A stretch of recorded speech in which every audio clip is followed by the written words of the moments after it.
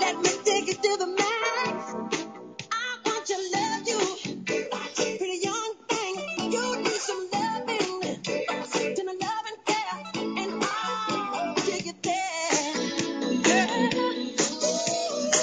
I want to love you. Pretty young thing, you need some loving.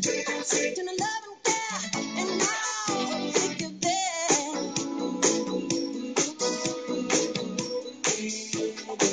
Yes, I will. Nothing can stop this burning desire to be with you. Gotta get to you, baby. Won't you come as emergency? Cool the fire, yearning, honey, come set me free. Don't you know now is the perfect time?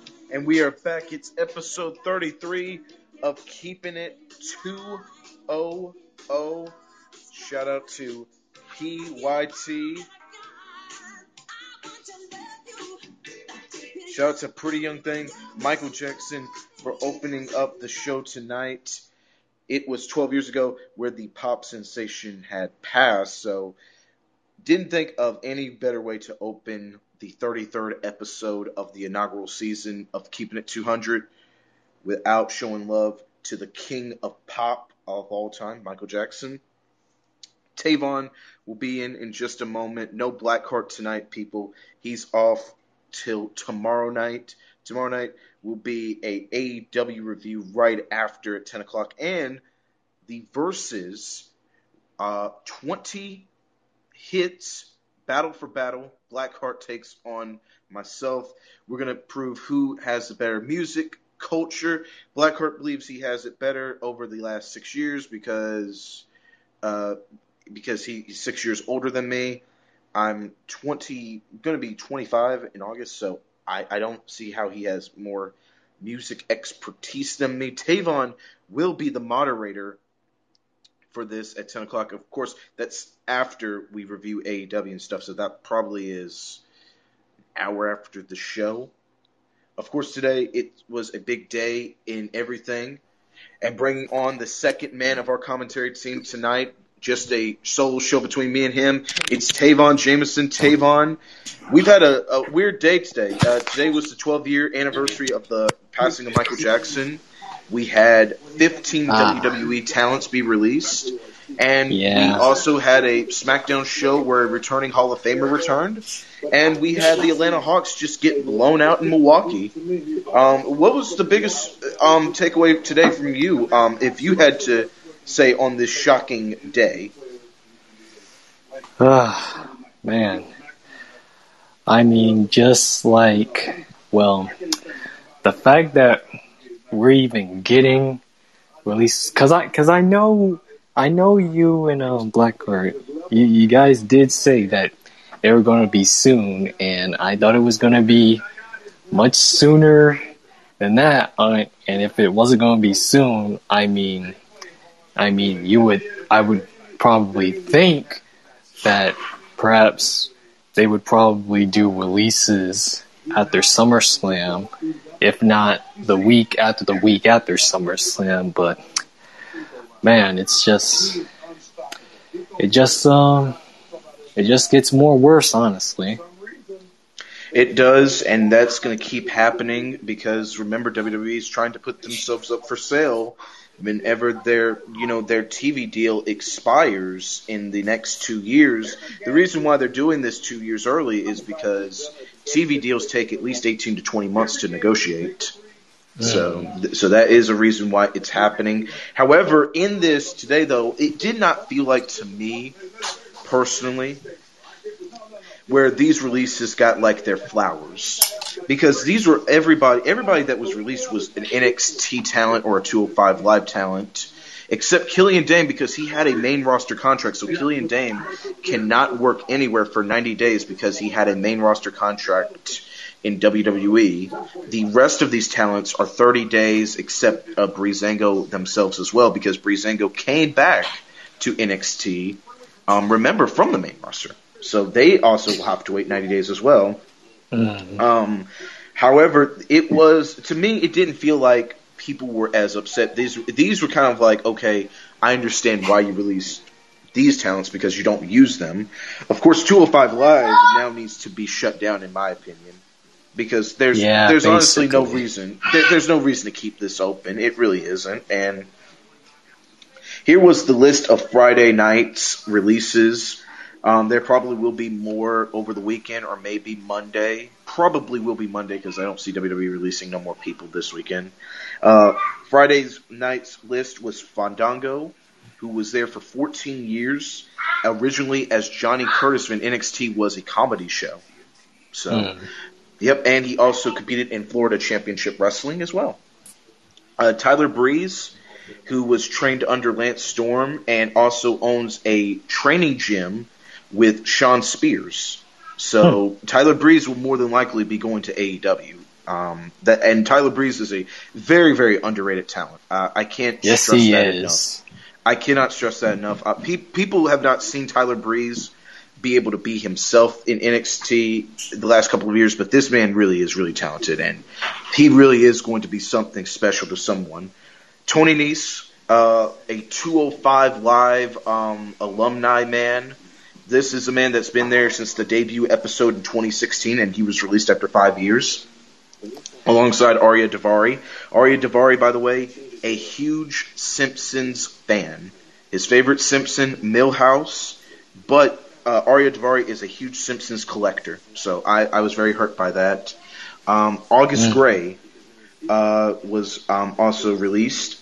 He also has a match tonight on 205 Live that was taped Tuesday, and it is against the Australian guy that was on the Survivor Australia.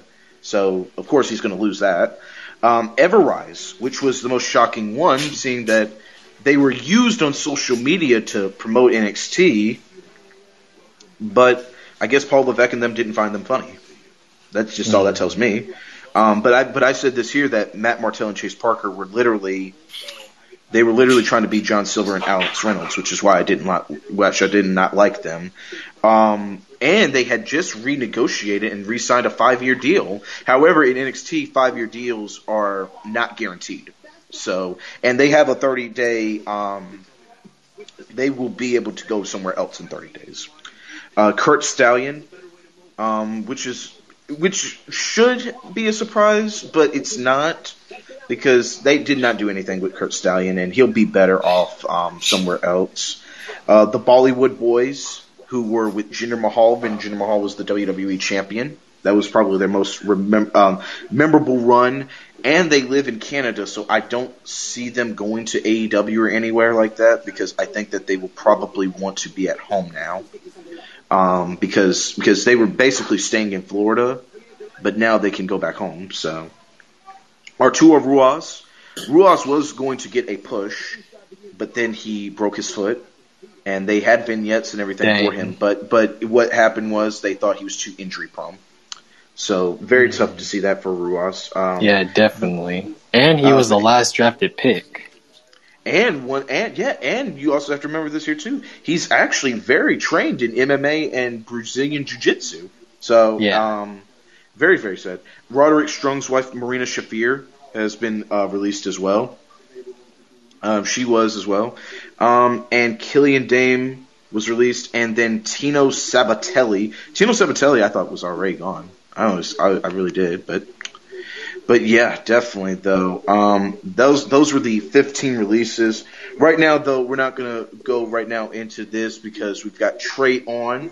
Trey, before we get into any NBA discussions from last night and tonight, today was the 12-year anniversary of the Michael Jackson death, the King of Pop, and I wanted to ask you and Tavon right now, what did you guys think of Michael Jackson, and where would you guys rank him as far as your all-time greats, and what was your favorite song by the King of Pop?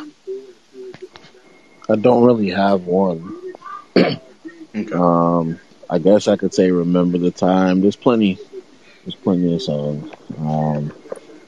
But it's the King of Pop. So he's a legend. Definitely. I remember the day, literally how it happened. I was actually very shocked that it happened. It actually made breaking news everywhere. Very, very, very, very sad. So To me, my favorite Michael Jackson song though is "Rock with You" because that's the very first Michael Jackson song that I heard and I really loved right off the bat. My second song would definitely be "Billie Jean" because if you played Grand Theft Auto Vice City, you know that "Billie Jean" was the only song that you wanted to play in that car. You know it was.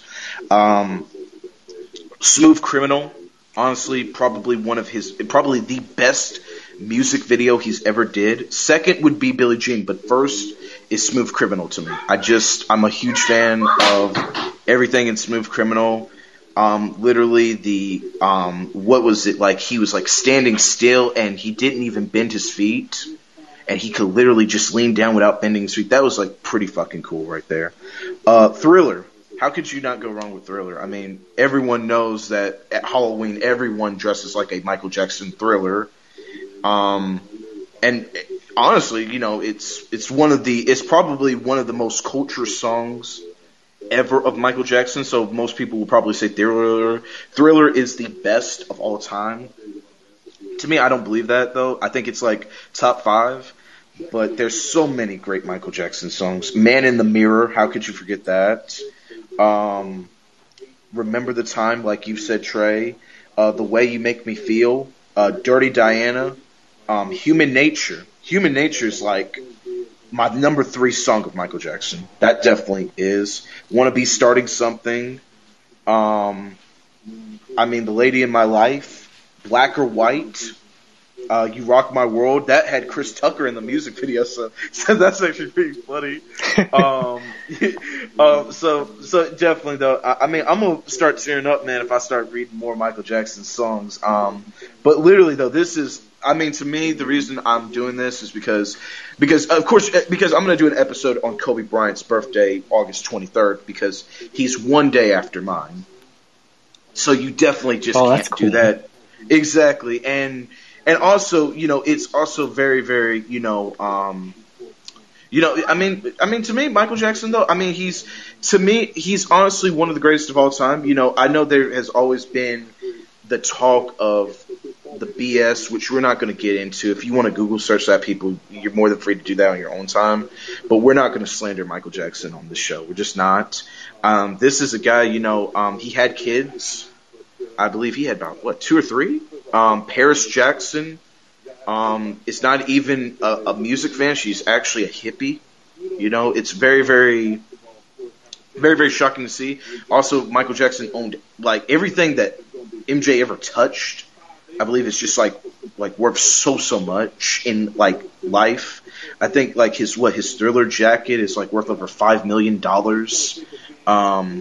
The Thriller autograph signed album is worth $250,000 last time I was like checking on like one of them.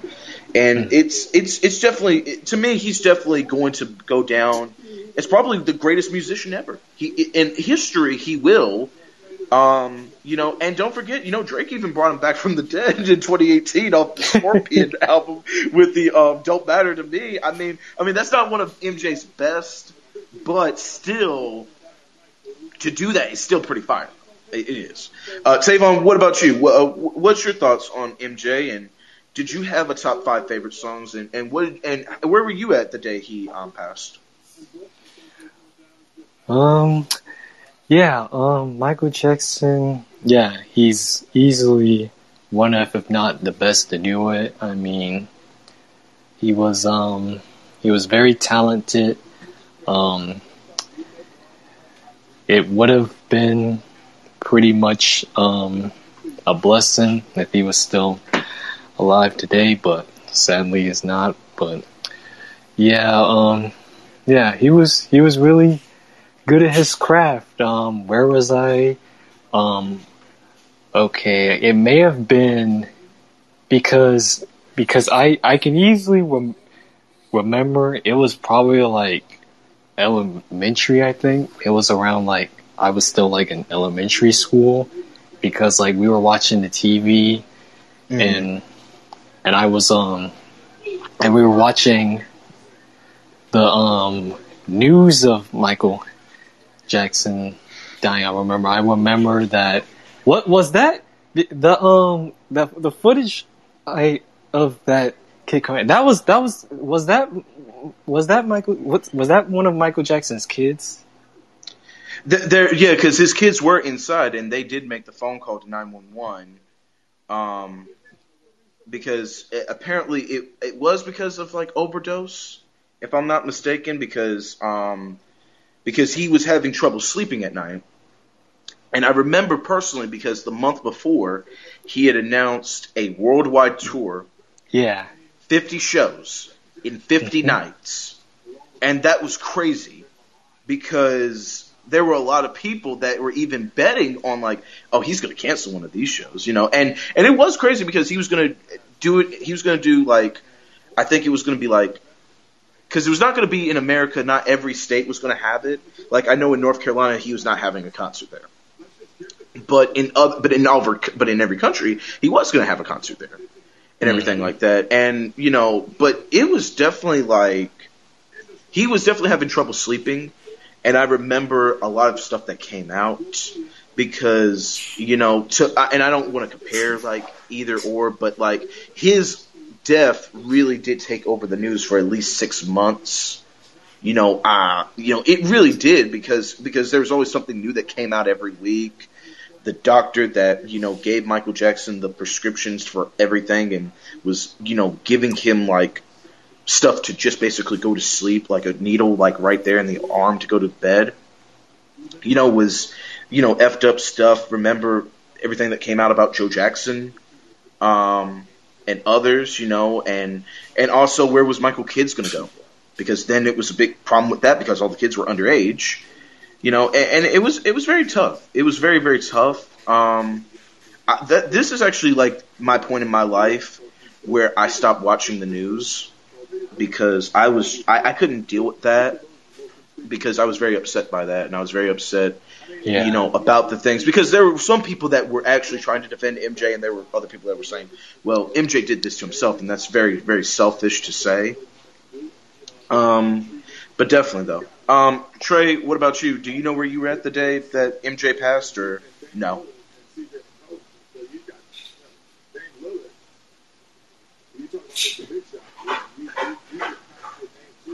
I don't think Trey's with us. I think dead air, people.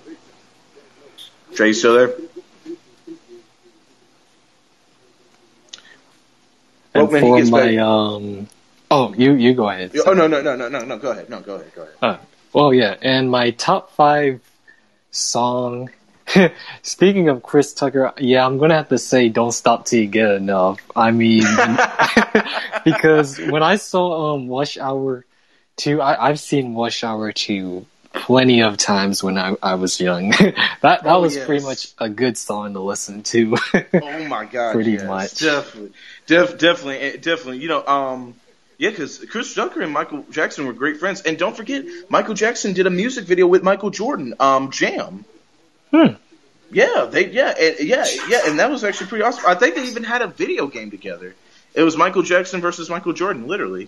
Because whenever Jackson would hit a 3, he would moonwalk.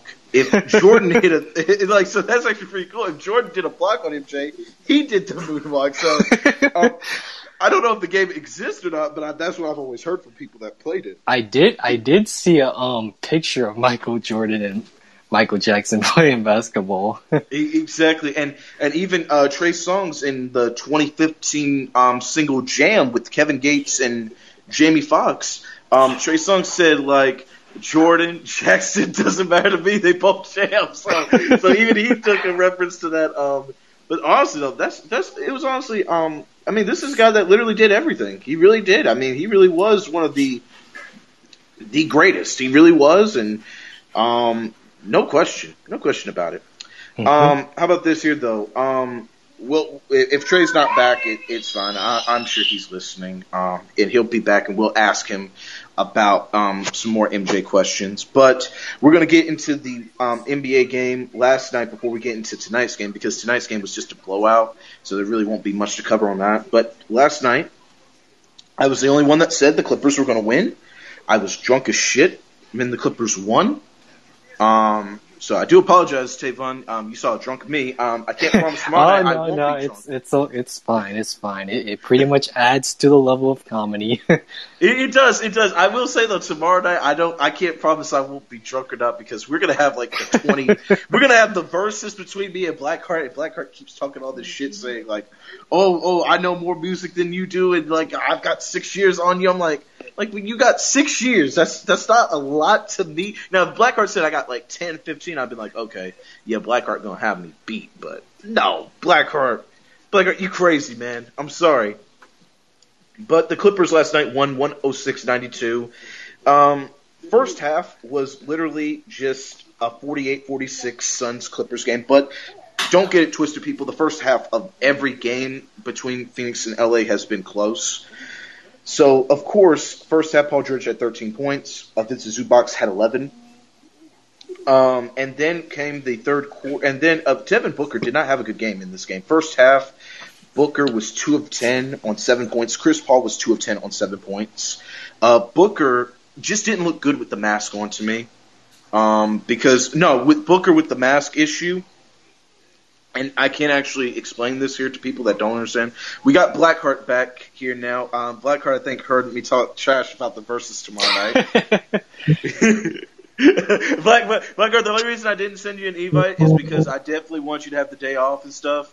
So don't think I was like trying to keep you from the show. I was getting you prepared so that way you can't say tomorrow night I didn't have preparation to get your ass whooped in a 20 versus battle. Man, listen, I haven't even thought about that shit. Okay, so if you really want to do this, if you really want to do it, then fine, we'll do it tomorrow at some point. But okay. I was gonna give the fans, your beloved fans the night off from hearing my voice. So technically, what's happening? Cause your birthday is in the next 34 minutes. So I actually glad that thank God I didn't actually go straight to sleep. So welcome me back, motherfuckers. Just when you thought that he gave me the night off, nah, I kicked in. I said, nah, I need this shit, bitch. So we in here. Let's go.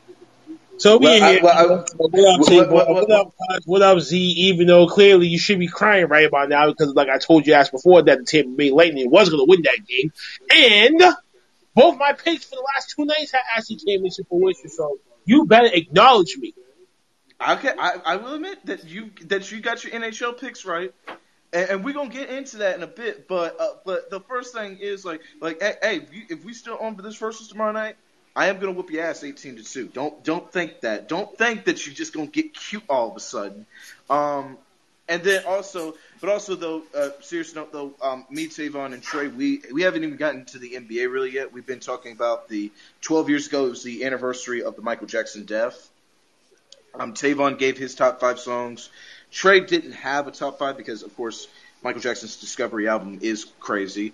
But Blackheart, I wanted to ask you, where were you at 12 years ago when MJ passed? And do you have a top 5 list of just MJ songs? I don't have a top 5. I don't know where the hell I was. That day, I was going to meet in our cousin's house who used to live in Avon at the time. By the time I got out there, and matter of fact, today's my sister's birthday. Happy birthday, sis. She's in Miami right now. So today is also her birthday as well. So that's how I remember more vaguely because he died on my sister's birthday. So I get out there. As soon as I walk through the door, I walk into his room. TV was something like that. He had just asked me about that joint.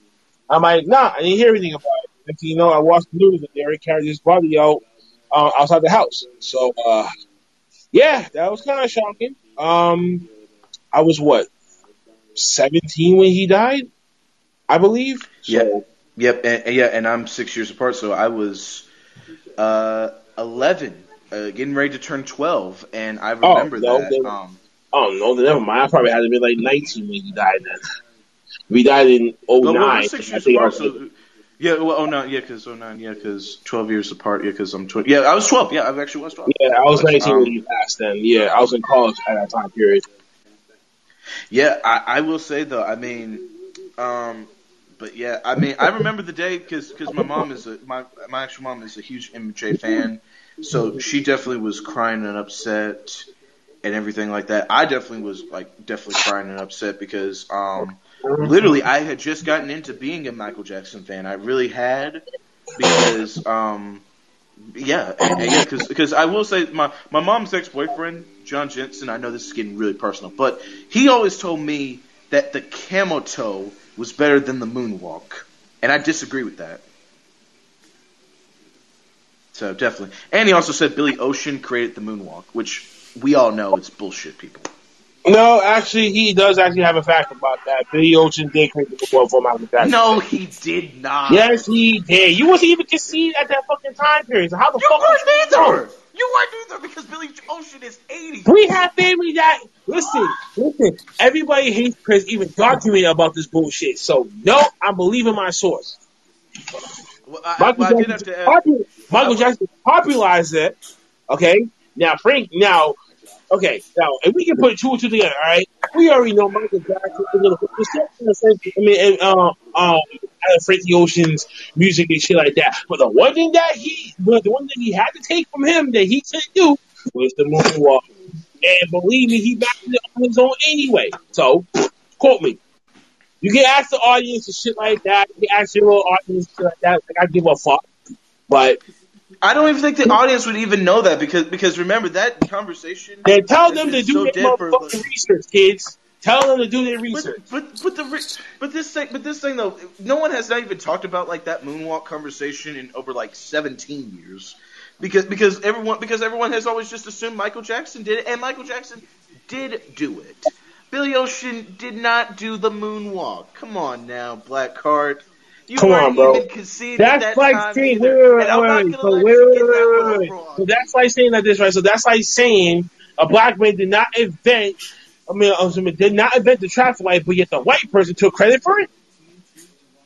Are we gonna really do this? We can do the same thing. We can do the same thing about peanut butter on the American Dad episode. No, you're a fucking hypocrite.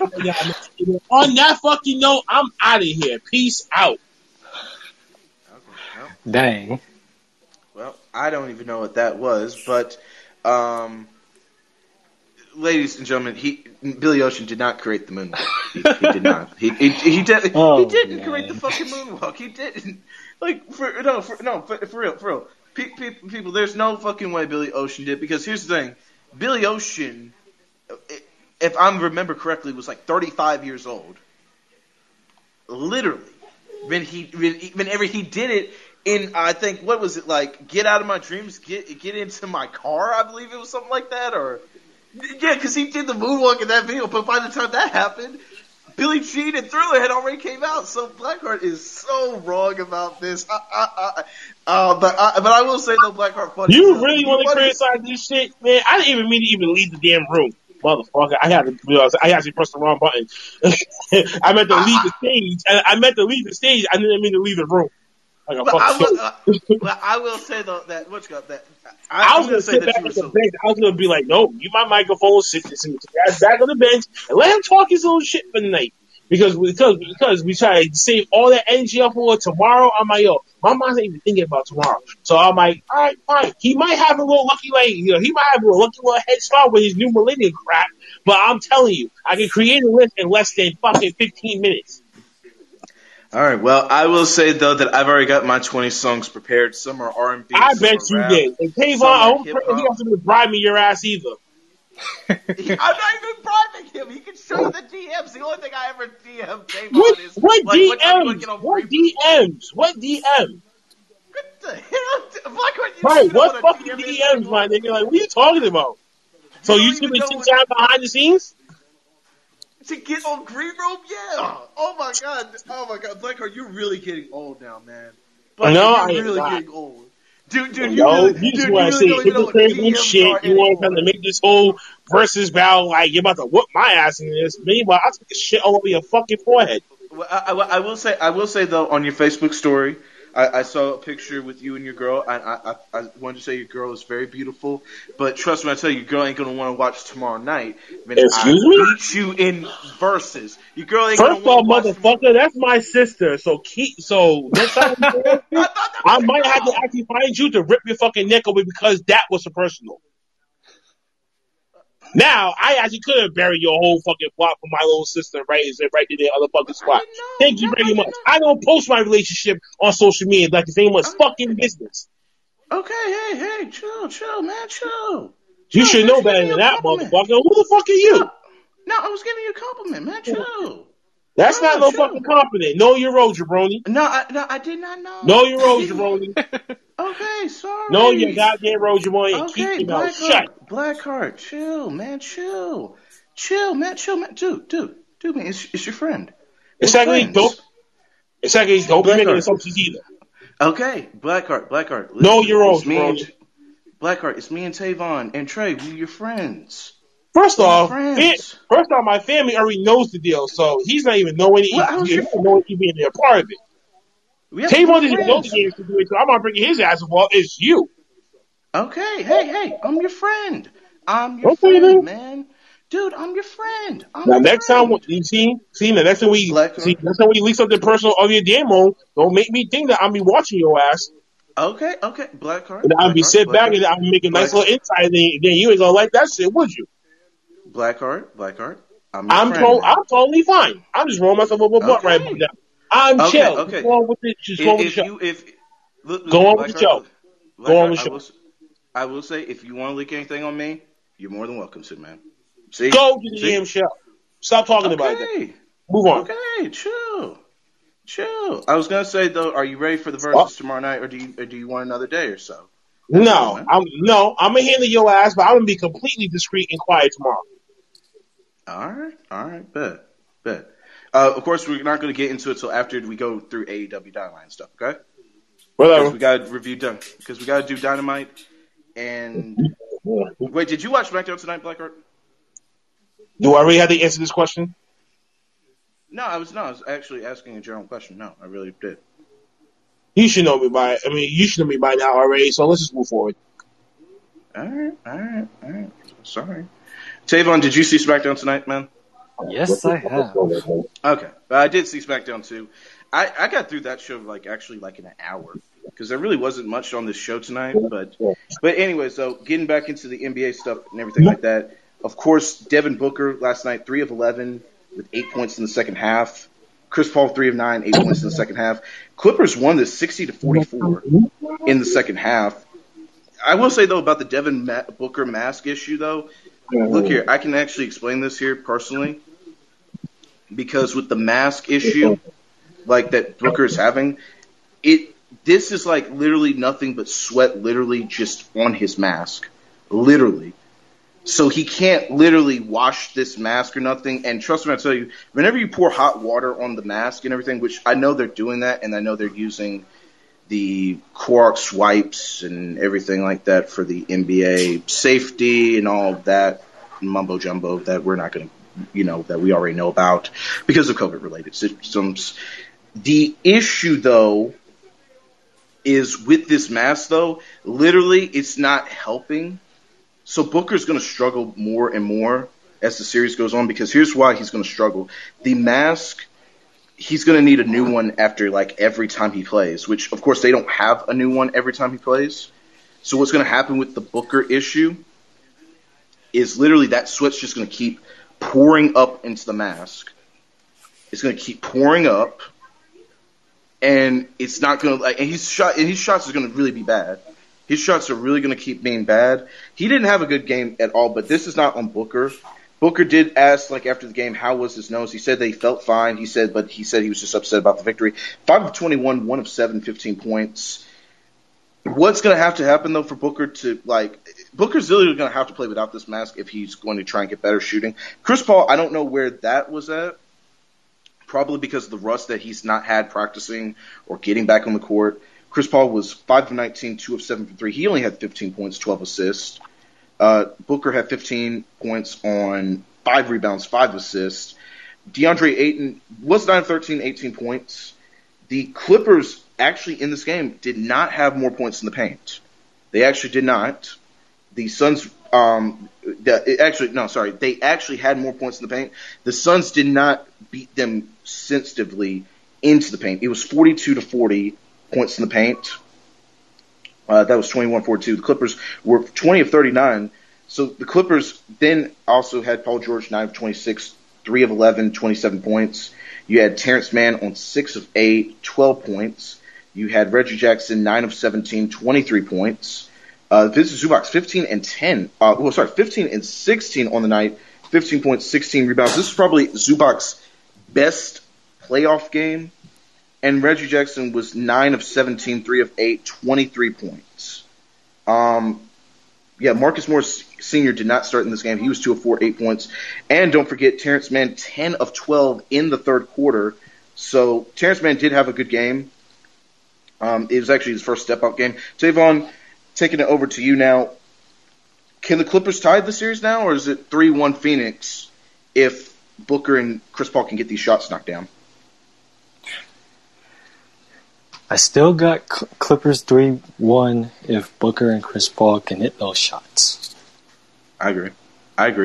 The mask issue, Tavon, he was 5 of 21. He was 1 of 7 from 3. He didn't have a good game.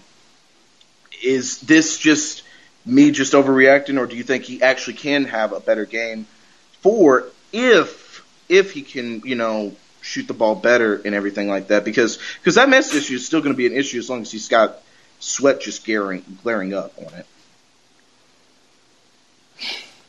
it. I think he can still have a good game. It's only just one bad game. They haven't necessarily had a bad game since the first round, so yeah. Okay. Well, how about this here, though, for the Clippers? The Clippers, every time they go down 0-2, they always win game 3. I literally said that was what's going to happen. I didn't know that they were actually going to be able to win this game by the margin that they did, because Clippers shot the ball 45% to the, let's just say 39% for the Suns. 35% shooting from 3. The Clippers did. That was 12 of 34 from 3. And 10 of 32 shooting from 3. And rebounds, it was 51-43 Clippers. Assists 24-20. And yeah. And Clippers led by 18, but this game had 7 lead changes and 6 ties, if you guys saw the first half, because the Clippers did not win this game until they got to the third quarter. And remember, Paul George did make the awesome 3 that we all saw and everything like that. Hawks, Bucks, there's really not much to go into this game tonight. There really wasn't. I mean, this was literally a blowout. And the blowout started with the 43-18 second quarter run, 125-91. If you saw this first half, it was easy. It was just easy, literally, to summarize this here. They were 7 of 10 in the first quarter from 3. So Drew Holiday was really hot. Then they got to the second quarter, and it was a 43-18, and Drew Holiday had already had 19. Then you also had Giannis in the first half. He had 17 on 7 of 11. And you also had Middleton. Middleton, though, didn't really do much in this first half. And I saw people saying, oh, well, Middleton had a good game. 6 of 13 on 15 points, 8 assists. I guess that's fine. But had this not been a close game, I don't know if people would have been saying Middleton had a great game. I don't know if they would have been. Brook Lopez did have a good game, though. 6 of 8, 3 of 5 from 3, 16 points. Bucks hit 15 threes. They shot 52% from the field. They were 41% shooting, the Hawks were. Trae Young, who had 48 in game 1, only had 15 in game 2. He was 1 of 8 from 3. He was 6 of 16. John Collins was 5 of 9, 11 points. And Cam Reddish, who everyone was saying this here, and I don't understand why. Maybe because it's just a running joke. I don't know. But Cam Reddish was 11 points on 4 of 10 in 17 minutes. And everyone was saying that Cam Reddish had this good game, but he took 10 shots on 11 points. Tavon, did you see this game? And if you did, what did you think of it? Or do you think the Hawks got game 3? Do you think the Hawks just said, you know what, we'll just take our foot off the pedal tonight? Tonight's game? Yeah. I did saw a little bit of it, but I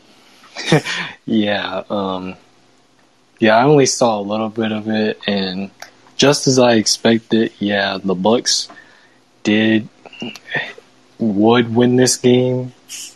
So, I mean, it looks like Atlanta, they should have to head back home and win game 3. But yeah, game 2, yeah, it was Milwaukee needed that win. Yeah, points in the paint, Bucks 60-32. It was 60-32 in the paint for the Bucks. Bucks just killed this team in the paint for some reason. 41 the Bucks led by at this point. So I literally just asked you at 10 o'clock, did you want to start the show, Tavon? Because I was just like, man, I'm like, this show's like, and because SmackDown had ended, and I saw SmackDown, and I was able to get through that in like an hour because there really wasn't much on SmackDown, folks, except the main event, which we'll get into in a bit. But 41 points, the Hawks were up by, and I was just like, man, I said, what's the even point of watching this game anymore? I did watch the NHL game of the Lightning Islanders, but that game itself was just a 1-0 win for the the 1-0 win for the Lightning, who will now play the Canadians. And that's it. So I just felt like all the games tonight felt like either they were the blowout or it was just not a high scoring affair. Like I thought the Islanders Lightning was going to end maybe in like an overtime where like it would be like 2-2 or 3-2 or something like that. Just something like that. But yeah, not really much to get into. Back to the WWE releases. I gotta ask you though, Tavon, out of these 15 men, like who do you think more than likely AEW should contact first? If you were Tony Khan, if you were in his shoes and you saw these 15 people released, would you call any of these guys? Because Tino Sabatelli's worked AEW Dark, but apparently he was allegedly fired. Allegedly. I don't know. I've just always heard that he was fired for leaking spoilers. And then that's where he got his job back in WWE. But I never saw Tino Sabatelli literally back in WWE, so I don't know. I know he's probably not going to be getting a call from Tony Khan, but the rest of these guys, if you had to pick one of these guys, would you pick any of them, or would you say, we'll look at the next cut they do? Ooh, let's see. Who should they contact? I mean, not gonna lie, at this point, it just seems like AEW, like whenever WWE releases talent, it's like, okay, sure, AEW could probably just get all of them, but like, I mean, there's other companies. I mean, there's Impact, but it's like, but Impact, I mean, it's kind of like, Impact's kind of in the middle. I mean, I can't really say that much about Impact. I kind of feel bad for Impact because, yeah, when you look at most of the talent that they used to have, and now they're in either WWE or AEW, well, for the talent that's in AEW, I mean, they can always be back at Impact thanks to that whole AEW Impact deal. But yeah, when you lose names like AJ Styles, Karrion Kross, Scarlett, and Mickey James to a certain extent, and like the list is just on, and yeah, it's kind of at that point where like, yeah, Impact, it kind of lost those guys, and it's like Impact's just hasn't like grew, But yeah, if one of them was the one to contact AEW, it would probably be either both or either Tyler Breeze or Fandango. I'd say Tyler Breeze would probably be the one. I don't know about Fandango because I know a lot of people are not always happy with Fandango in the ring. Tony Nese, would you give him a try on the dark shows, or do you think Tony Nese is someone that needs to go to Impact?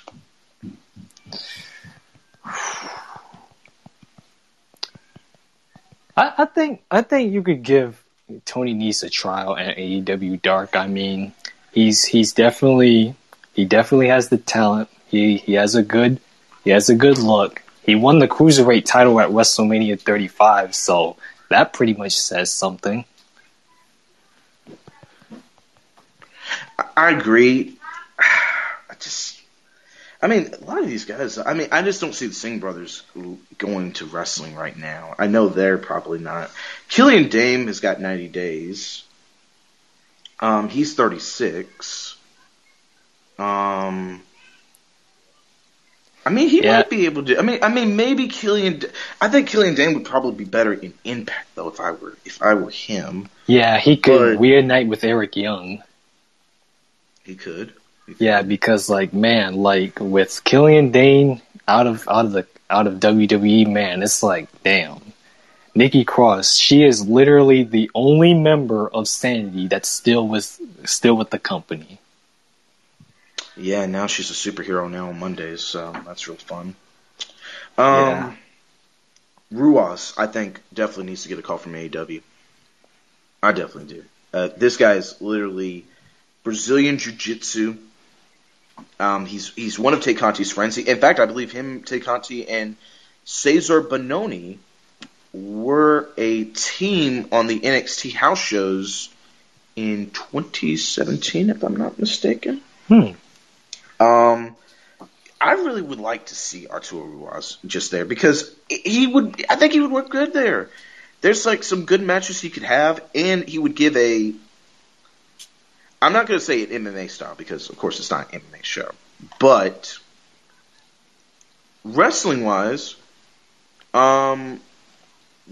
I mean, I like Arturo Ruas. I don't think there's nothing wrong with him.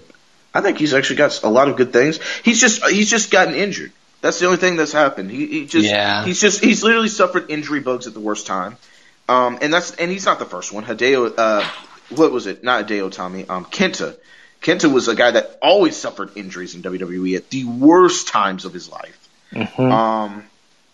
So yeah, Kurt Stallion, I wouldn't worry about that. Everrise, no. August Gray, no.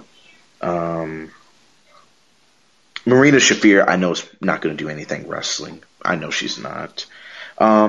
It kind of sucks though that now gave up on the 4 horsewomen. Yeah, thing. Definitely. Especially when there was supposed to be like this supposed dream match between the 4 WWE horsewomen and the 4 MMA horsewomen. It's like, wow, now that dream match is dead. Like Shayna's the only one left until Ronda Rousey comes back, and it's just like it's ridiculous. I agree.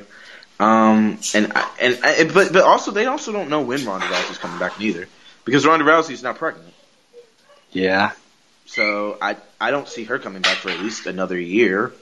And I'm trying to think, because Marina Shafir, I know that she's probably not going to do anything wrestling. I'm 99% sure of that.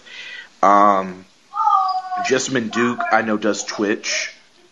And Jessamine Duke, I don't think wants to do anything wrestling. And of course, Shayna Baszler, she's on Raw. For better or worse, whatever you want to say about Shayna Baszler, she is technically getting TV time. Yeah. But we're not going to ever see the 4 horsewomen match at WrestleMania, which is very sad, actually. Yeah, it's because the women's division, I'm sorry, I can't buy into this whole women's revolution thing. It's not even close. It's not even close to being a women's revolution. I mean, it's basically nothing but just a marketing ploy just to make money out of it and not really do anything special with it. We barely even have women's dream matches nowadays. I mean, the last women's dream match we got was Trish versus Charlotte at SummerSlam 2019. That's true, yeah. And even then, that didn't have good build, though. Yeah, I remember that didn't. The build was little. They didn't even. And you want to know what's the worst part, Zach? You want to know what's the worst part, Zach, about that match? Of course, yeah. They didn't even have a hype package. They didn't have a video package before the match. They just They just did Charlotte's Titantron, and it's like, what? Like, this is Trish versus Charlotte. It is literally the then most reigning women's champion Trish against the now most reigning women's champion Charlotte, who just literally beat Trish's record for most women's titles. It's like, are you serious? How do you not have a video package of what is easily a dream match? It's literally an old wrestler versus a new wrestler. Generations collide. Why was there no video package? Well, like I said, there was no build to that match, and if I remember correctly, I think they did 2 promos on SmackDown, and that was it. If I'm not mistaken, because but then again, that was like the year where I was like wondering why they didn't have anything for Charlotte at WrestleMania. But the year before they did, because the year before at SummerSlam they did, because remember Becky Lynch turned heel that night. I mean, poor Carmella got killed in the 3-way because her character didn't like survive after that. But at the same time though, Trish Stratus, I think they only had 2 promos on SmackDown. Yeah, if I'm not mistaken, yeah. Like, to be honest, I mean, if they really wanted a good build up for that, they could have Bane started that at the Raw reunion. They should have started the build up from there. Exactly, and remember that's what they did for the SmackDown reunion with Batista and Triple H, and they never did it with Charlotte and Trish. To me, I try not to get into that though about the women's stuff, because then there'll be people that will say that so and so you're being sexist towards women and stuff like that. It's like, no, we're not. Exactly, but at the same time though, when we say it though, then someone's gonna hit us back. Well, they did this for Batista Triple H, and you don't talk about that, and you it's 2 different things, but I understand where people come from, because you really can't say what you want to say though about the women's division, but then again, the women do get more time, but at the same time though, like the Evolution thing, they're never going to do another one of those pay-per-views because they just felt and the reason they keep saying they don't want to do it is because they say, well, we didn't sell the tickets good enough. Well, you didn't promote the women's Evolution thing good enough though, neither. Because remember, that had no build as well. That had really little build. I think the only build they did though was Nikki Cross. Not Nikki Cross. Nikki Bella and Ronda Rousey. I remember they did that. Yeah. And remember NXT was not on TV at the time, so. Kairi Sane and Shayna Baszler, if you didn't watch NXT literally on the network, you didn't understand what the point of it was. You just thought you were getting a bonus match literally for free.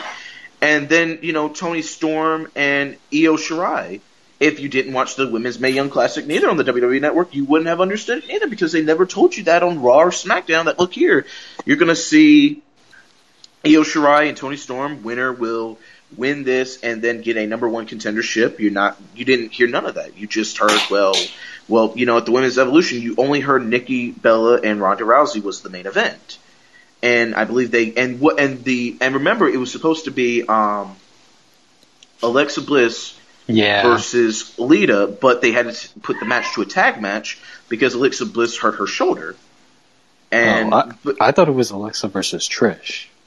Well, it was supposed to be that. You might actually be right. You actually might be right. I'm actually being serious, because I don't remember the build to it hardly, but I do remember they were trying to do either Lita or Trish versus Alexa, and Alexa did hurt her shoulder, but Alexa had to work a tag match instead. So it's to me, I get upset by it.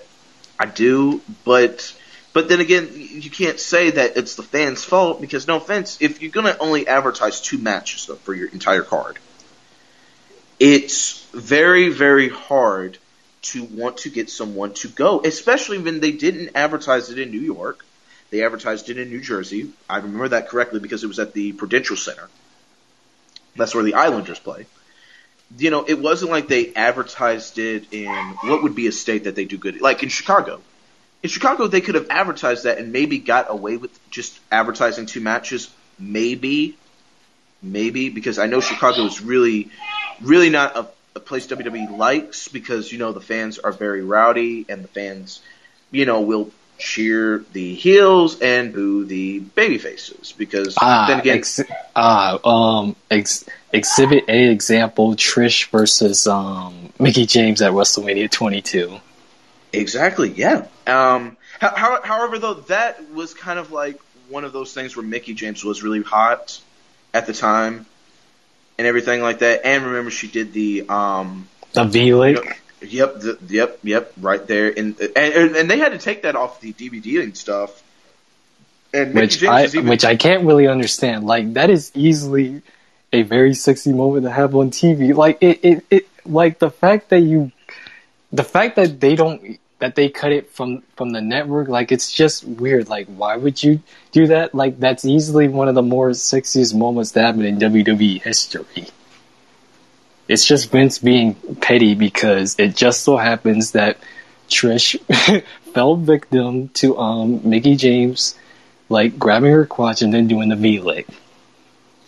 Yeah, but Mickey James even said, though, in interviews and everything, that she was yelled at by Vince and them because they were literally telling her, like, we have to cut that out now on DVD and stuff, and we're going to lose money. But they were in TV-14 at the time, so I don't understand why they had to.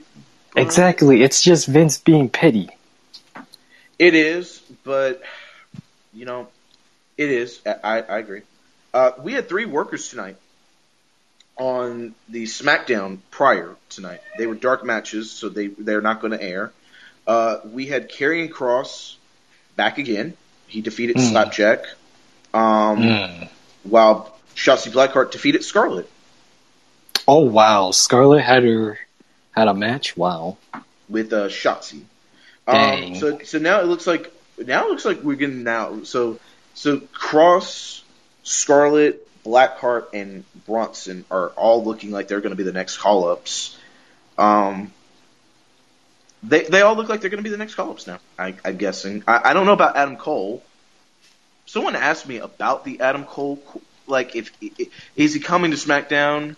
Because remember, like, at Hell in a Cell, he was, like, teasing, like, fighting Pat McAfee again and knew where Pat McAfee was. But I don't know, though. I honestly don't know. I have not heard anything about Adam Cole leaving, but then again, Tavon, if you're NXT, can you sacrifice Adam Cole if you're sacrificing Karrion Kross, Scarlett, and Shotzi and Bronson Reed, or do you think that's way too many?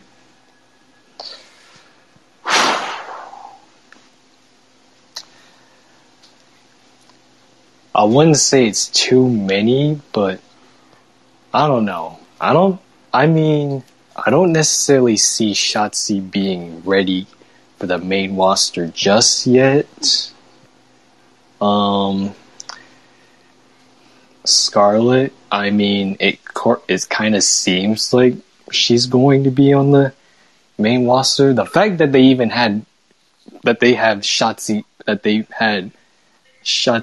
put Shotzi over Scarlett is kind of shocking because you would think that Scarlett, it's not a TV debut. You would think that Scarlett would probably win her first match, whether it was a dark match or not. But wow, it's shocking. But like, I wouldn't say it's too many, but I don't think Shotzi is ready yet. Like, she and Ember, they're about to be in this number 1 contenders match. It just seems too sudden. I agree. But hey, they do need new women. No offense, they're going to kill all their women with the way Alexa Bliss is going to kill Shayna Baszler in them.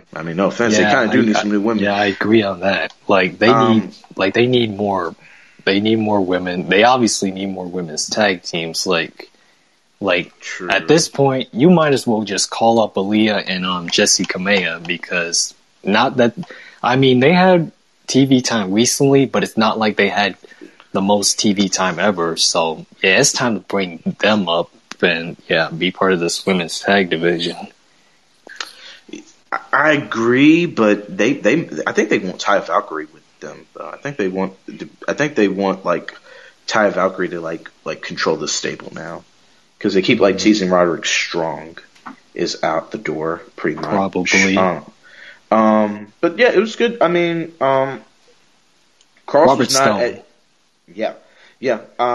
In the match though that Scarlett and Shotzi had, Cross was not at ringside, so it's just Scarlett, and there's no entrance music like really for Scarlett or anything. So, how about this here though? WWE writer Kent Mobley, who I did not even know this was a woman. I honestly didn't. I thought this was like a guy because you and I made fun of this like on the name of the podcast, Asian Not Asian podcast. Yeah, we did. Yeah, and I thought it was a guy. But I didn't. But they didn't. But on the Wrestling Observer site, they never told me what she specifically said. She just said that she had just gotten this job, and she did not have like any background in knowing wrestling, but she had a background in film production and comedy writing. And I didn't know she said this here. She said that there's a guy on. She said on the Monday Night Raw team. So there's Monday Night Raw and Friday Night SmackDown. And the people that I know are in it are Bobby. His name is either Bobby Ashley or Bobby Lashley. I was like, damn, like they had to fire her after that. Like she just insulted the champion. Like, plus I would have never went on a podcast and said like, yo, like I don't know anything about wrestling, but we're gonna do a wrestling podcast. That would make zero sense. That'd be like you telling me off the bat, like, well, Zach, we're gonna do this podcast tonight about NBA, but I don't know any NBA stuff, so you're gonna have to help me throughout the way. I'm like, ooh, like, she did know the name of the group. She did know it was the Hurt Business. So technically speaking, she did know that, and she did say they were in suits and they were cool and very nice. So yeah. Of course, it was reported in the Wrestling Observer newsletter. This turned into a fairly big thing, heavily talked about on social media, but also noted among those inside, Mobley was under the gun for speaking publicly on subjects that WWE doesn't want stuff talked about, which I don't understand why they would not want her talking about her career, because she literally just got the job. She didn't even make it a month there. I think she was like there 2 weeks, maybe. One person very close to the situation noted that the negative reaction to this and said that she is not the only one in this situation. And actually, this is typical of many of the writers, but where they were embarrassed by this is by going public. It makes WWE to the outside world look blindly stupid. Kind of does, because no offense, you hired someone that did not know wrestling, but then again, But that's most of their writers though. Most of their writers have never watched wrestling. Paul White can even tell you that. I mean, I don't know. I hope she lands on her feet. She probably will. I don't think this is going to be a step down. She probably is going to get another job anyway, in comedy or something. So I'm not worried about that. I'm not worried about it. Yeah, she'll be fine. Yeah. It sucks that she didn't get in WWE long. I actually didn't want to see if she was actually going to make something funny, but we'll never see. We'll never know. And you never know. WWE is so weird, Savon. They might want to hire her back with all this negativity. Yeah, especially when it comes to racial equality. Sure. They're probably going to, and we all know she's going to talk about this on her next time she's on the Asian Not Asian podcast. I'm 90% sure she's going to talk about that. I'm not like, and that'll do good for them. You know, I mean, they get a buzz. They get a buzz. I mean, it works. I mean, I don't know. I mean, I don't know. I honestly don't know. AEW tomorrow night. It's a 6-man tag. It's a tag match. It's just the Young Bucks versus Penta El Zero and Eddie Kingston. Also announced on the show for Wednesday, TNT title match between Miro and Brian Pillman Jr. and a tag match with Britt Baker and Rebel facing Nyla Rose and Vicky Guerrero is for the Saturday show. So yeah. Also, AEW wrote on the social media that the match will take place on Wednesday's show, and the tag teams will appear on Dynamite Saturday to talk about the opportunity of the upcoming match. If Kingston and Penta win the match, they will earn a shot at the AEW World Tag Team titles. I don't see them winning. I'd say the Young Bucks still win, which is fine, but I don't know. But yeah. Tavon, let me see. Tavon, did you know about this Booker T lawsuit? No, I haven't. What's happening? Okay, well, apparently he lost a lawsuit over the Call of Duty video game's likeness because there's a Call of Duty video game that has the character G.I. Bro. Oh, yeah, that whole thing. Yeah, I didn't even know he had a lawsuit, man. He didn't win it. But yeah, I mean, that's kind of weird. Yeah. Becky Lynch is expected to return soon. She's been training at the WWE Performance Center, and was also backstage at Hell in a Cell. Is it time for Becky Lynch to come back at Money in the Bank, or would you hold it off till SummerSlam?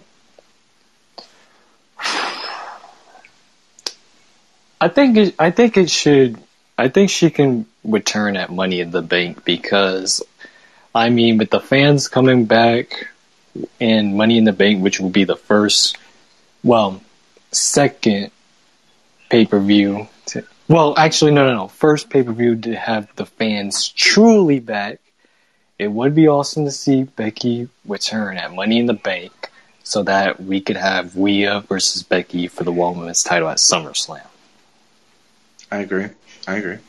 I'm thinking they're going to probably put Becky Lynch on the SmackDown side, though, and face Bianca Belair, if I'm not mistaken. They might. I don't probably. Know.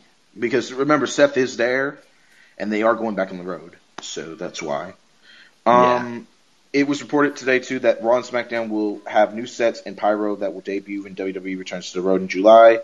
According to Dave Meltzer, the Wrestling Observer, the pyro will be the most impressive they've had used to date. So that sounds expensive because their pyro costs $2 million a week. Yeah. Let me see here. Jeff Hardy will return with his old WWE entrance music, No More Words, starting in mid-July. Yeah. Ridge Holland, who broke his leg, I believe, or broke his ankle. No, he broke his ankle on an NXT show, remember, because he was supposed to be with Pat McAfee, Dunn, and Oney Lorcan. He's actually back in the Performance Center, too, after suffering the ankle injury, a torn patella, and a dislocation during that match with Oney Lorcan. So, very proud of Ridge Holland. Very proud. Good first steps for Ridge Holland. No question. Yeah, definitely. Definitely. Because that was a nasty injury. Yeah, but definitely though, yeah, but they were going to do something huge with Ridge Holland. Ridge Holland to me reminds me of Brock Lesnar. I know that's like so generic to say, but he literally was a Brock Lesnar type build. Yeah, he literally was. I mean, in NXT UK, he actually had a cool gimmick, but they didn't let him be there long. So. Yeah. Oh, and plus, and you're probably gonna laugh at this, Zach. He kind of looks like he's Chris Pratt's younger twin brother or older twin brother. I've not noticed that before, but actually, when you come to it, you actually make a good point there. I actually never noticed that. I'm actually not thinking about that. That's actually pretty funny. That actually is. I've never thought about that. I've really never have because I'm like, you actually got a good point there. I've never thought about that once. So yeah. Of course, the NHL wrapped up its Eastern Conference Finals. The Lightning won 1-0 over the Islanders. Tavon, Lightning or Montreal Canadiens? Who do you think is winning it? Has Tampa Bay Lightning won a Stanley Cup? They won last year. I'll say the Canadiens. Me too. Canadian teams, by the way, in the Stanley Cup the last 30 years, the last Canadian team to make it was Vancouver. That was 2011. 2007 was the Ottawa Senators. 2006 was the Edmonton Oilers. 2004 was the Calgary Flame. 1994 was the Canucks. and 93 was the Canadians when they won. 94, 2004, 2006, 2007, 2011 have not won the Stanley Cup in Canada. And Tavon, did you know when they won it yesterday, it was also Canadian Independence Day? Oh, I didn't even know that. Oh, I know. Me neither. I actually saw that because they were actually celebrating Canadian Independence Day as well. I will say, though, there was 25 arrests last night in Canada. Wow. Yes.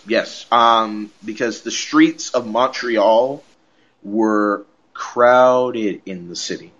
So there were a lot of people who were trying to get to work and stuff, and they couldn't even get to work. Mm.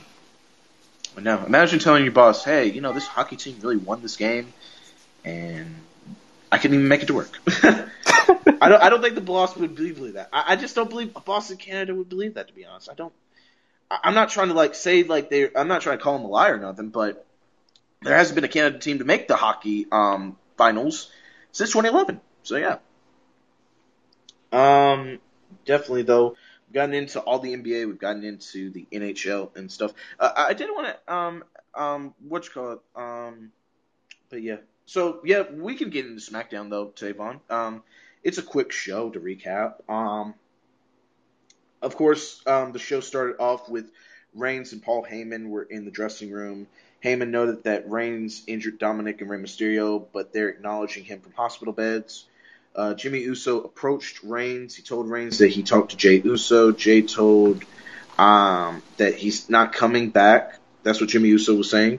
Reigns was furious because he said Jay's not coming to work, and he said that he made him the right-hand man. And Jimmy Uso said that tonight he had Reigns' back. Reigns laughed at the idea of Jimmy being the right-hand man, but Jimmy Uso told him I'd be the right-hand man. What did you think of the opening start for SmackDown?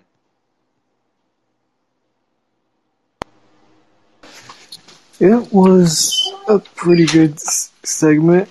The fact that they're teasing Jimmy Uso to be main event Jimmy Uso is pretty much something. It is. It's kind of weird though, because Reigns told Jimmy Uso tonight, okay? He said, because later in the show, he didn't know what Reigns meant by that, and he asked Paul Heyman what he meant. And Paul Heyman said that you have to win your main event match, or elsewise you're going to get in trouble. But Jey Uso never won his main events, though. He only won, a couple. So I didn't understand, why Jimmy Uso had to have that much pressure to win a main event. I did not, because, for example, Jey Uso fought Edge. He lost. He had steel cage match with Kevin Owens. He lost. He won the Andre the Giant Memorial Battle Royal on SmackDown in the main event, but he never did any of that, So I didn't understand that, but unfortunately though, Jimmy Uso just got Dolph Ziggler for a main event. So, which no offense, Tavon, it's not like no one said, "Wow, Dolph Ziggler is really going to beat Jimmy Uso," Bianca Belair had a segment. She opened up the show. Bianca Belair said that the last 3 weeks were hell. But she admitted that she could not stop celebrating her win at Hell in the Cell. She enjoyed looking at the reflection in the belt, not because she's won, but because of the girl that she's proud to be. So Seth Rollins comes out. Rollins, of course, claimed Bianca Belair had a fluke victory and that he dominated Cesaro, even though it was kind of opposite way around. If you did not see the Hell in a Cell show. So then Rollins wanted to throw up a high five. He said throw it up like the Quick. He said throw it up like the Quick. So Bianca Belair said why are you high fiving me? She said we're not even tag partners tonight. He said I know, but Bayley's gonna beat you bell to bell, and then we're not gonna be able to high five whenever you're down for the count. And Bayley said that she was gonna come out and congratulate Bianca Belair, but she said Bianca Belair just kept bragging and bragging. So then they had a brawl, and then of course Bayley.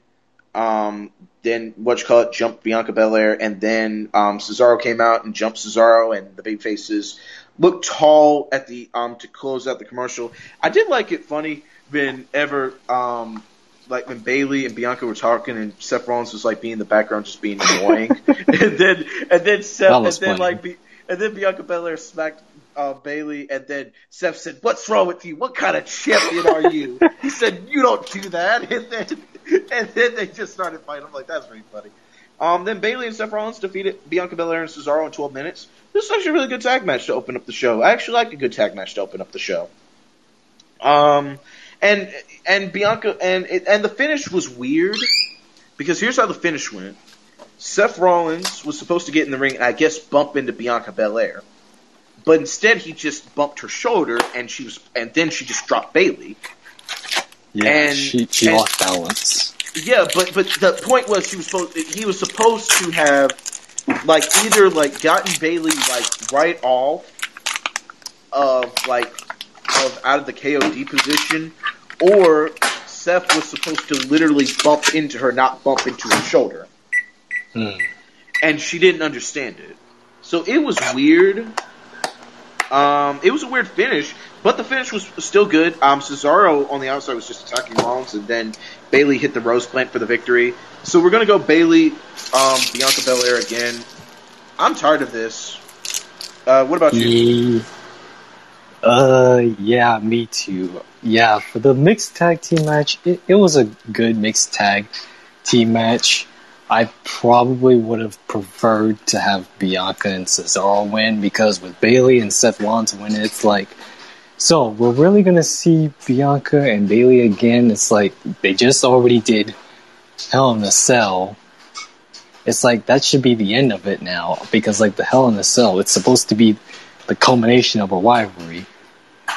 But like, yeah, hopefully, I mean, for them to give us a rematch, just make it a hair versus hair match, like it was reported earlier. Yeah, but we've already seen it so definitively, though, Tavon. I mean, no offense, and I'm not trying to and I'm not shitting on what you're saying. I'm really not. But, no, it's all good. But the thing is, we've already seen Bianca Belair beat her twice, and we saw her beat her cleanly. Yeah, I know, because if this was the case, I mean, they should have just had their, like, it should have ended at Hell in a Cell, and if they were supposed to end it at Hell in a Cell, then that, like, it should have been at least a hair versus hair match at Hell in a Cell. It really should have been, and I will say though, I don't know. I will say the reason they did not go with the hair versus hair match is because there are a lot of people that believe Bailey did not want to do it, which I understand why she wouldn't want to. I get that,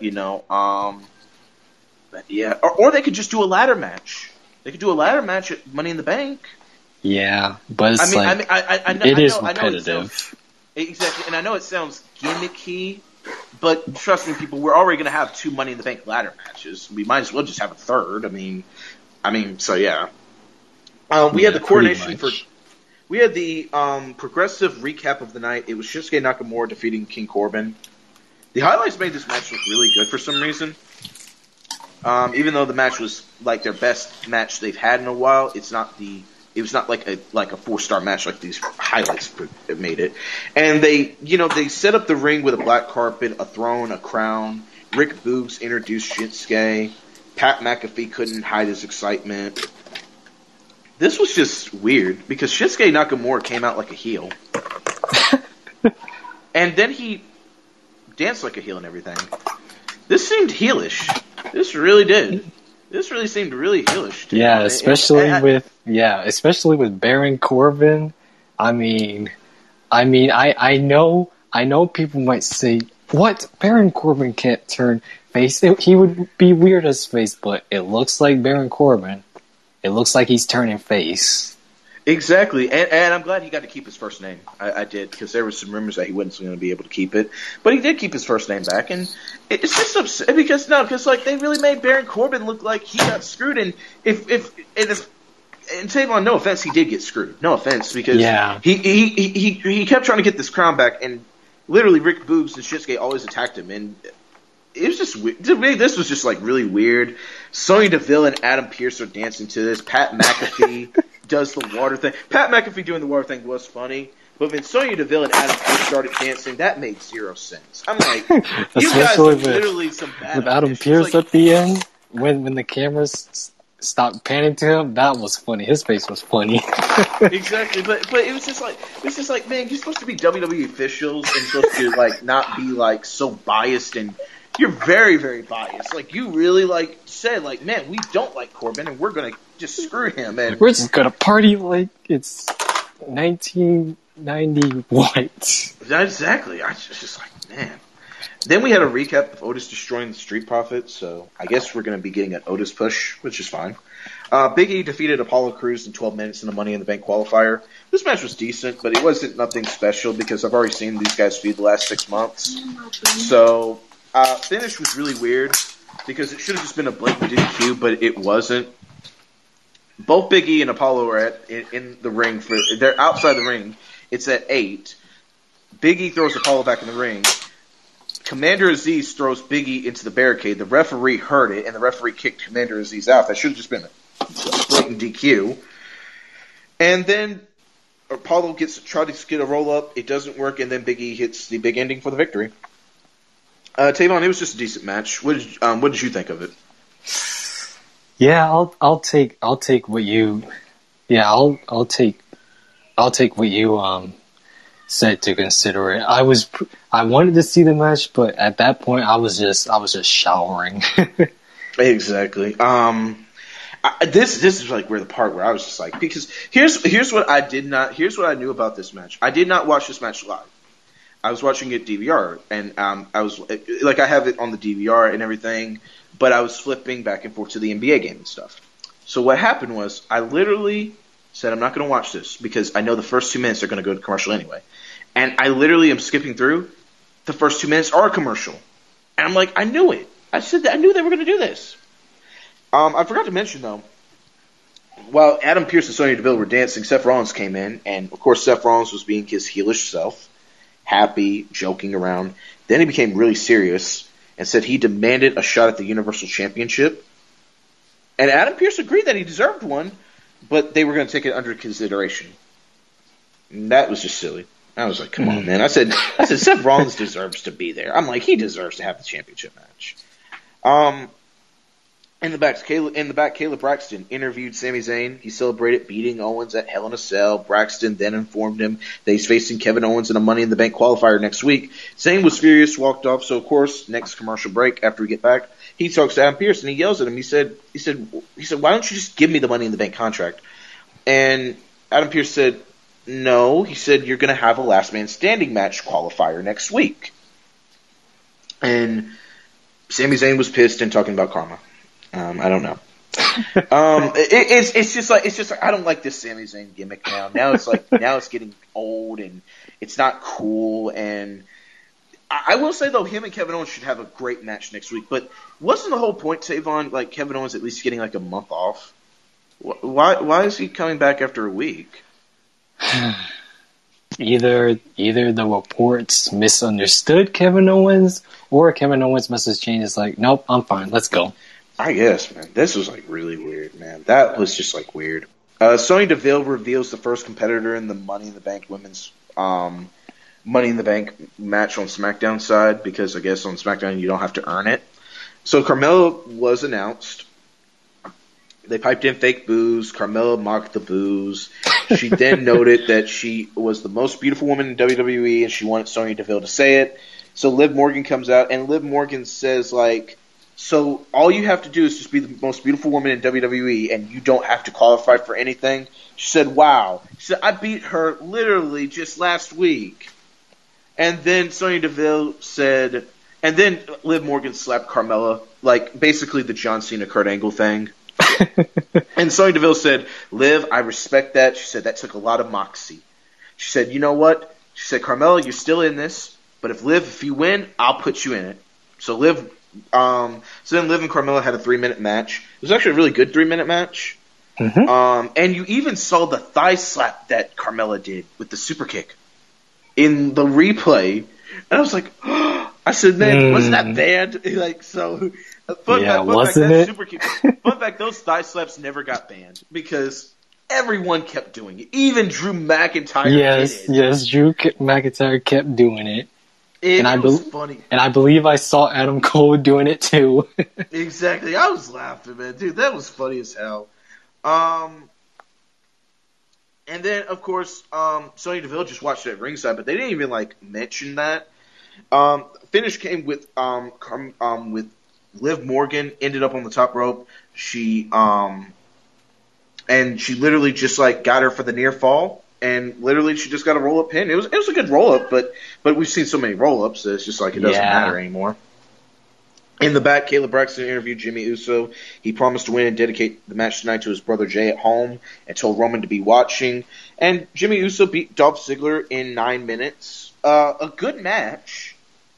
But we all knew Dolph Ziggler was not winning. So that's why we just, And, of course, there was this zigzag before the commercial break. Oh, yeah. Jimmy Uso took on the steps, and that had to hurt like a motherfucker. Yeah, like, that was brutal. I was like, man, why would you even take that bump? That's a bad bump. And yeah, that was rough. Exactly. Jimmy Uso won with a super kick, who also did a thigh slap. So, Uso then walked backstage with Roman Reigns and Paul Heyman. However, Reigns didn't even react to Uso winning. He just smiled at Uso and left out.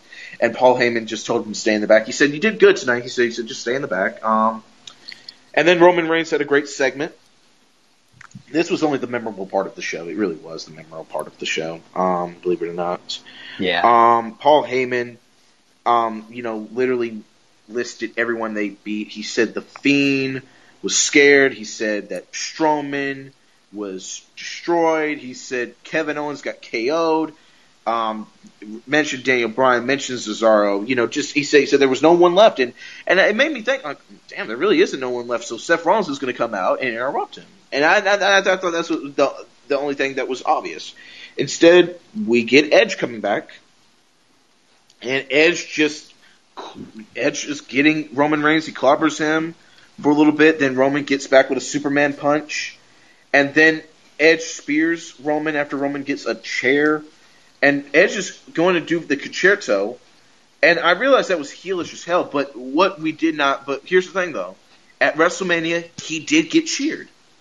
He did. He got more cheered than Daniel Bryan did. Mm-hmm. And I guess we're going to do Edge Roman Reigns at the Money in the Bank.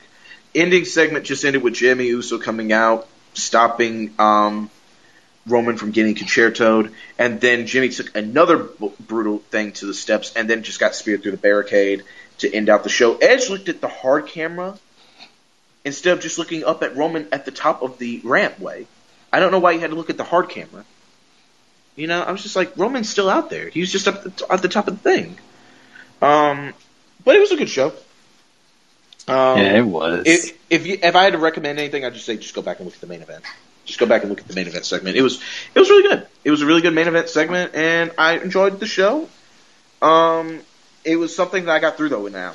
I like that. I like shows like that I can get through in an hour, and it's just quick. It was quick. But we've gotten into everything, though.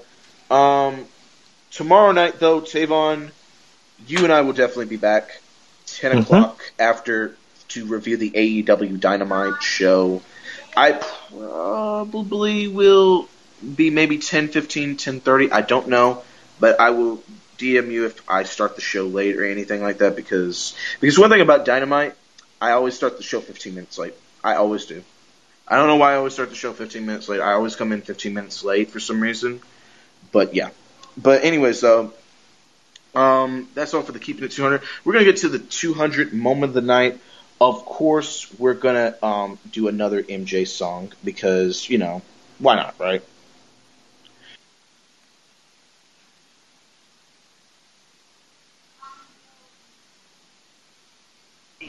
I don't know why I hit the mute button right there. My bad.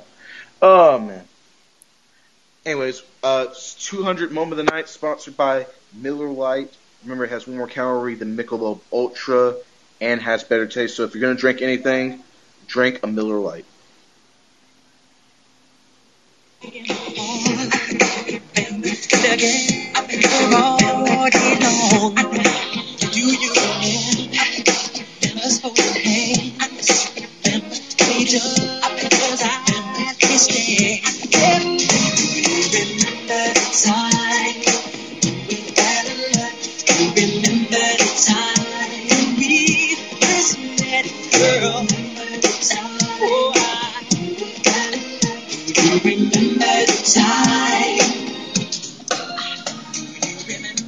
right, 200 moment of the night. Savon, go ahead. All right, so yeah, I just have to pretty much summarize of pretty much tonight and say, yeah, this was a crazy Friday. Yeah, with the releases that pretty much happened today, it's honestly just a shame, but hopefully all the people that are released today, they pretty much find their feet. They're gonna be fine. But with that being said, I mean, like, the way that WWE has been throughout this year, like, it's just pretty much awful. They're obviously gonna keep doing this because man, like I've said before on another locker room a couple months ago, yeah, this is easily the worst batch of releases like ever, like in WWE. It's not even close. It's much more releases than last year, because this year, I mean, it just keeps coming and coming and coming, and we don't literally know like the end of it. And with all the releases, I mean, it may be a bit too early to assume this, and I know it's a bit too early to assume this. I know what I'm about to say next is more so me assuming, but the way WWE keeps releasing all this talent, it seems to me like they're probably thinking of going back to Saudi. That's perhaps probably a logical reason. The reason that they keep releasing all this talent, it's not confirmed. I mean, it's more so logical because we all pretty much remember WWE still has that deal with Saudi. The reason, one of the many reasons why they release talent is so that they could save more, because they're probably heading to Saudi this year. I definitely agree. Plus, you have to remember Saudi Arabia does give them a lot of money. Yeah. It does. It does. I know people don't like that, but they're going to keep going. They're going to keep going because it's money. They're not going to say no to money. It's $10 million every time they go, and yeah.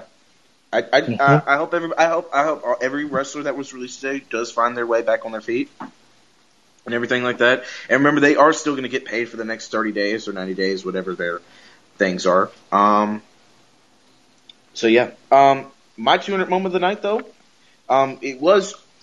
we technically start the show on June 25th, technically.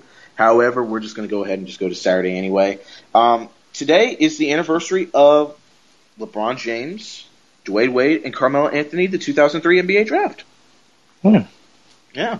Andrew Wiggins was also picked. Yeah, Andrew Wiggins was also picked first overall in the 2014 NBA draft, along with Zach LaVine, Joel Embiid, Jabari Parker. Others were also picked in the 2014 NBA draft.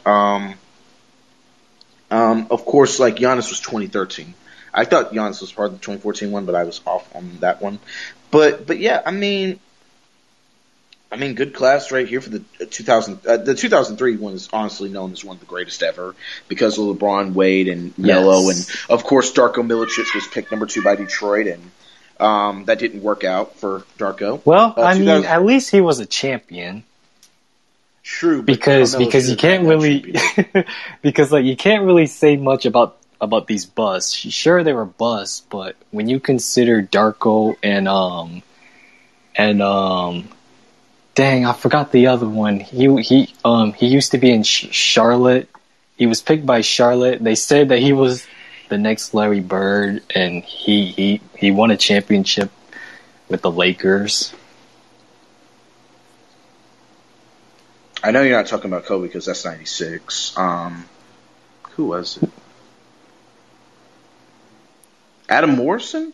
Oh yeah, Adam Morrison. Okay. Yeah, that guy. Well, Adam Morrison was like the 2007 draft though. That's 07 draft. Yeah. 02 draft was also today as well. Yao Ming was picked number 1 overall. Jay Williams was picked 2nd by Duke. Tayshaun Prince was picked 23rd. He became an NBA champion with the Pistons. Amari Stoudemire was picked 9th by Phoenix. Carlos Boozer was picked in the 2nd round, 35th by Cleveland. So yeah. Also birthdays. Happy birthday to Darren Williams. And Rudy Gobert. And hey, 1991 was also the year the Hornets drafted Larry Johnson. So yeah. And today is also the 1996 NBA draft as well. So awesome. Mm-hmm. Awesome, man. 1996 draft is, of course, the greatest one to me. It's had Kobe. It had Allen Iverson, Marcus Camby, Ray Allen, Peja Stojakovic, Steve Nash. Jermaine O'Neal, Derek Fisher. I mean, you could just go on this list. This list is awesome. Yeah. Stephon Marbury, Sharif, Raheem. This is a great class. 96 was just a great class. Oh, man. But anyways, though, that is all for Keeping It 200 Moment of the Night and everything like that. We're just going to go ahead and close the show out with Rock With You, Michael Jackson. This is actually the number 1 song that I ever listened to that got me into being an MJ fan. So we're definitely going to play a little bit of it.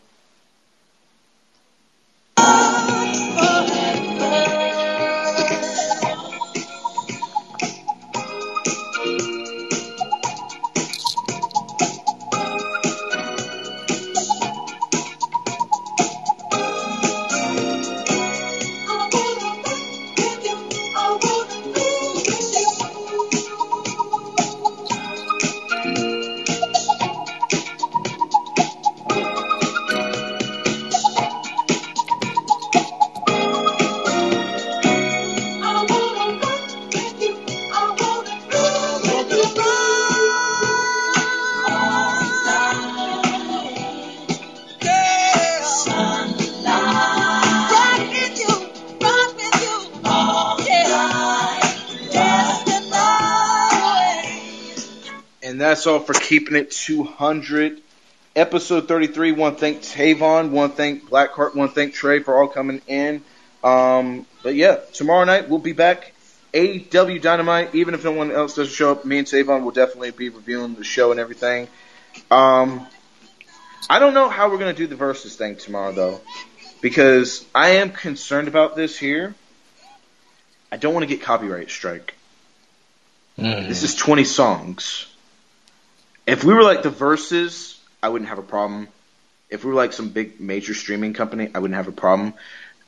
I don't know if I'll be able to upload the music episode, or what I will have to do is break the show into 2 episodes. I'm not going to break it up into 2 parts.